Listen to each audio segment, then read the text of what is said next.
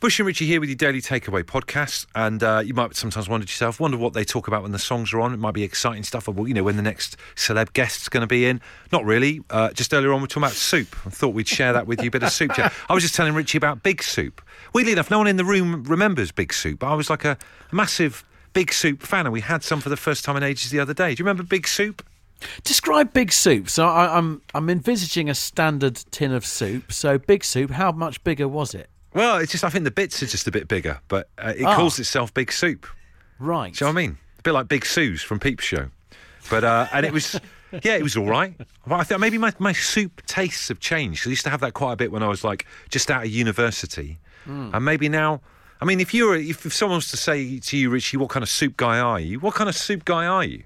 Cream of chicken is... Someone's doing all right for themselves. Henry VIII. This is the Daily Takeaway. An idea has hit me today like a bolt out of the blue. We were doing the big shop this morning, and we've talked about this on the show before, but some of the displays of Easter eggs in supermarkets at the moment, they've not just got a few out, they've got like a wall of eggs. Yeah. It's just unbelievable. Really impressive amount of Easter eggs. But the running theme with all of them is this. They're all chocolate, which is a little bit boring. You think about the years we've been doing Easter eggs on this planet, and no one's thought outside the box, excuse the pun, in terms of anything but chocolate. And I just thought, wouldn't it be amazing if you could have your favourite thing that isn't chocolate made into an egg? So, for example, for me, in terms of my lifestyle, my executive lifestyle, I'd love a Cornish pasty egg. Oh. Imagine that, all the pastry on the outside, and then it's just beautiful, warm Cornish pasty on the inside, peppered with a bit of swede and stuff like that as well. It'd be gorgeous. I've watched enough episodes of The Great British Bake Off to know that is doable. You'd have to have it on some kind of stand, but that's very doable. I mean, it would be so nice. I'd have it like Fabergé style, maybe on with gold regal legs, like something from Louis XVI's court, that kind of thing.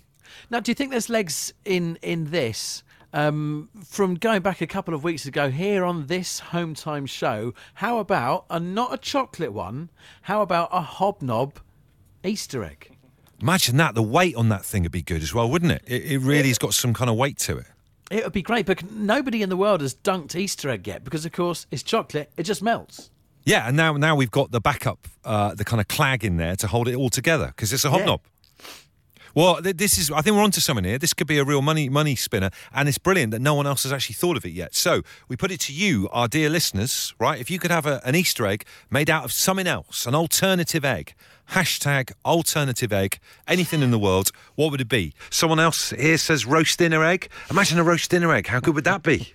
That would be really good. And you could be really inventive by pouring gravy over it, and then it would just like cave in and you'd eat it. Yeah, like one big Yorkshire pudding around the outside. How good would that be? Sports Darren has suggested keeping the kind of maybe Christmassy theme going. He would love to see a pigs in blankets egg. What about that? And Tracy's gone with a crisps egg. Now, if you go into the supermarket these days and see some of the eggs on display, you're lucky if the scallies haven't got to them already and beaten in some of the eggs already. So I would imagine the crisps are going to come to the same fate. But I love the idea of it. So what are you saying in your local shops, people have turned up and beaten the eggs in? Yes. Oh, my God. That's terrible. I've not seen this before at all. It's awful. You have to be really, really careful as you pick the egg up because what they do is they turn it round so you can't see that it's been stoved in from the back. That is one of the most mean-spirited things I think I've ever heard of in my entire life. Imagine going out with your mates, specifically, meeting up, and then just going to your local supermarket, stoving the back of an egg in, then turning it around so kids don't realise. Don't do it, kids. I know you. You're going to love this one. Rob in Amberley in West Sussex says a fish finger egg. Oh, I love fish fingers. Here. All the breadcrumbs on the outside, fluffy cod on the inside with a mayo core. And as long as, when you cook it in the oven, you have to get it off the tray with a spatula or a fish slice, like I do every single time, even though you've been checking it and turning it. That's just how it works. Matt says, I wouldn't mind having an actual egg the size of an Easter egg. Imagine having one of those fried and in a bacon sandwich. The mind boggles. We've got Chris on the line. Chris, do share with the group your alternative egg. So it's my wife's actually got one. She got given it for Christmas for Easter from one of her friends. Oh, wow. Can you size it up for us, Chris? Is it the same size as your standard chocolate egg? It's a little bit... It's not... It's, like the medium-sized eggs that you get from a supermarket. Uh-huh. It's about it's only half an egg, so it's like half the. It's like a. It's a solid piece of cheese, but it's half. Do you know what? If I was that excited about a cheese egg, like Chris obviously is, and I was trying to explain it to people, I'd have difficulty describing it as well, because it's almost beyond belief. It's beyond. No one believe you, would they? Do you know what I mean? It's like you've seen Aliens in a movie, and you're trying to explain to people, and they just can't get their head around it. And there you go. The government have cut Chris off because they don't want everyone else to know about it. He's gone. I will be scouring supermarkets. Fran on the line. Fran, what are you saying? Oh, hot cross bun. So A hot cross bun egg? Although it is chocolate, sorry. But I was in M&S today and they have hot cross bun chocolate things. And I bought one and it's delish. Fran, we love you, but very poor supporting evidence for your particular thing that you texted in on today. So must try harder in the future. One final suggestion then from Kerry, who's on the line. Kerry, what you got for us? Yorkshire pudding with all the gravy inside, mate. That'd be, oh my God. She's really sold on her own idea, and I respect her for that. I love it. Even, what about a couple of sausages in there? Like, there'd be like a cove in the whole egg. Well, then, Kerry, what you could do, because if you think about the chocolate eggs, if it's a chocolate egg that's associated with a bar, you'd get the egg, but you'd then get a couple of the chocolate bars that would come with it. So with yours, great big giant Yorkshire pudding egg with the gravy inside, with a couple of bangers in the box. Dipping sausages.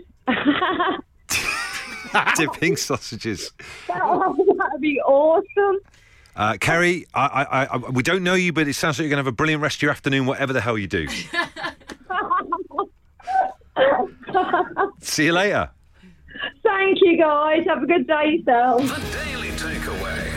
Bush and Richie's Daily Takeaway. At the home of strange questions, so I don't really feel bad about asking what I'm about to ask next. This came up over dinner last night. My son's up here and his girlfriend's come up with him as well, and we kind of like getting to meet people. And one of the conversations that came up was this question. Stick with me. If it wasn't already a word for something else, what word do you think would make a great name? Wow, that is a next level dinner party icebreaker, isn't it? That's what I thought. And I kind of ran with it. I was quite tired last night, but I thought, oh no, that's made me smile. I like this. And I thought about it, and I went with rake. Rake. Well, you've got to for this to work, you have to forget that a rake as a garden implement exists, and we're now just using the word rake for a first name. I'm Rake Firth. Rake Firth. You sound like an actor. You know, you've just won a BAFTA. Well, that's the thing. It sounds solid, doesn't it? If the rake wasn't there for garden leaves, it would make a great name.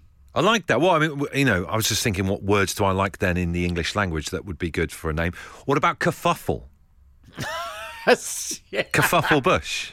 I'd say that I could see Kerfuffle Bush as being some kind of lord in the House of Lords or something or other. Well, it would be nominative determinism, is that what it's called? Because I kind of normally am in a bit of a kerfuffle, so it would kind of sum up the name. Although, having said that, if it was my name, it would no longer represent disorganisation or That's chaos. very true. Do you know what I mean? So that is the other side of this. Whatever word you choose then ceases to have its previous meaning. From around the table last night, Nutella was put forward as a really good girl's name. Nutella. Yeah. I like it. I think it would work. So, let's run with this. If it wasn't a word for something else already, what words would make a great name? Tweet here from Bernadette who says, Rake Firth sounds like the name of a 13-year-old playing for Arkansas in the Little League World Series. Oh, that'd be so good. The quarterback who had it all, the world at his feet. A load of wrong sports combined there from me.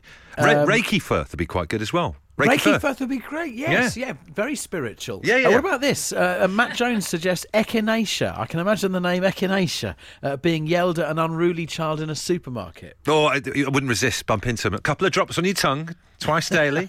Farnan says flange, which I believe is a sound-based thing. Yes. We'll take Farnan's word on that. And Zach has gone next level and says that he would like to have the first name of Weatherspoon. Another very hoity-toity one. The Curry Club. Kim Cook, great suggestion, nominating the word debris. Which does sound quite... Well, there's an element of poshness to it, unless you said debris, but debris, I think it's quite nice. Yeah, I can see Debris. What's her surname? Cook. Debris Cook, maybe cycling around old-fashioned bicycle, something like her lunch in a basket on the front, ringing the bell. Anne-Marie says, flailing. I'd be flailing Nolan. Sounds just as Irish, but would describe me perfectly if it was a real word, she says. Shelley, what name are you thinking of? Claymore. Oh, Claymore. It's a really strong name. that is a name of substance, that is, Shelley. Absolutely. Shelley, you do realise the Claymore mine was a mine during the war in Vietnam, so there's some slightly strange undertones to that particular name. Yes, I know. It's worrying, really, isn't it? Likely to go off at any minute. Yeah, I don't know why that came to mind. But it's banging. That's fair. It is. And what's your surname, Shelley? Hill. Claymore Hill. What Yeah. about that? If you wrote a book, I'd buy it. She's not saying no. No, absolutely. Yeah, I quite like it. Yeah. Tia is in Southend and has suggested that types of wine work. Shiraz, Merlot, Zinfandel, Pinot. They'd all be great names. Echo Falls. A little bit wordy, but I like it. Mackie D has suggested Wow. Pete the Painter, taking the fast food nickname and actually taking it now as a word and suggesting it as a name. Do you know what? I'll chuck one in from our thing here on the Home Time Show. What about Text Win?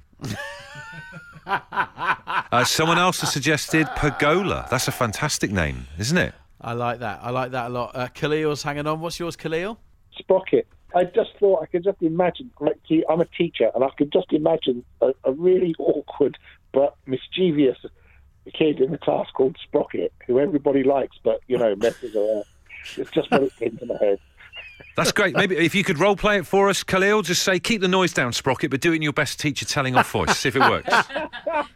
Yeah, keep the noise down there, Sprocket. There you go.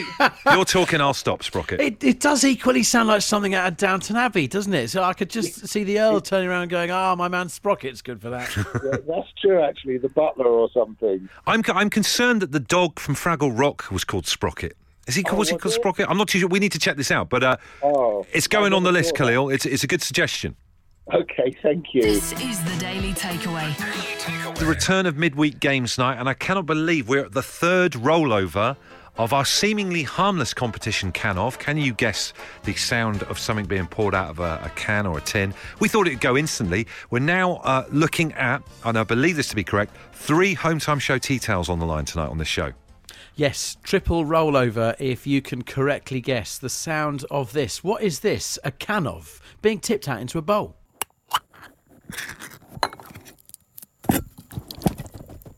It's tricky. It's flummoxed loads of people. No one's been anywhere near it so far, to be honest with you. Let's give them one more chance to hear it.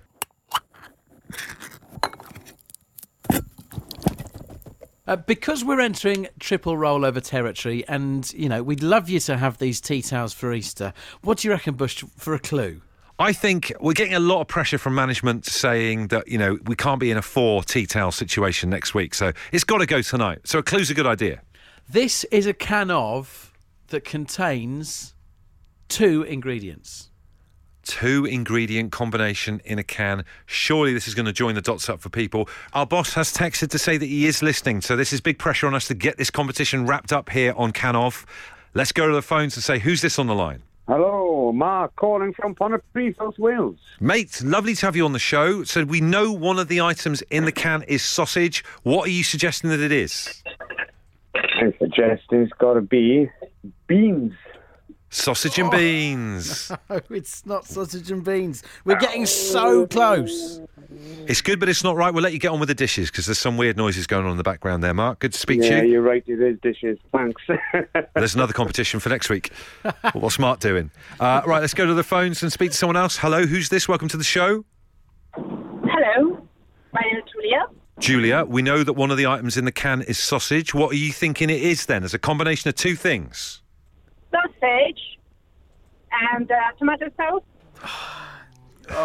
Sounds awful. It's not that, but we really are getting so close, it's frustrating. Very, very close. Lovely to speak to you. Have a brilliant evening. Rich, you've got time for one more. We're going to go one more, and if this doesn't go now, then it's going to roll over yet again. Our boss is going to go crazy. Who's this on the line? Welcome to the show. Hi, guys. It's Alan. Alan, you got confidence in your voice, fingers crossed. What are you saying that it is? It used to be one of my favourites on toast, and I want to go for beans and sausages in the tip. We've had that a few times. It's there we go. No, it's going to roll over, my friend. It's not that. Oh dear. Lovely to speak to you, Alan. Richie, this is another rollover. I don't know what's going on. It's rolling over again.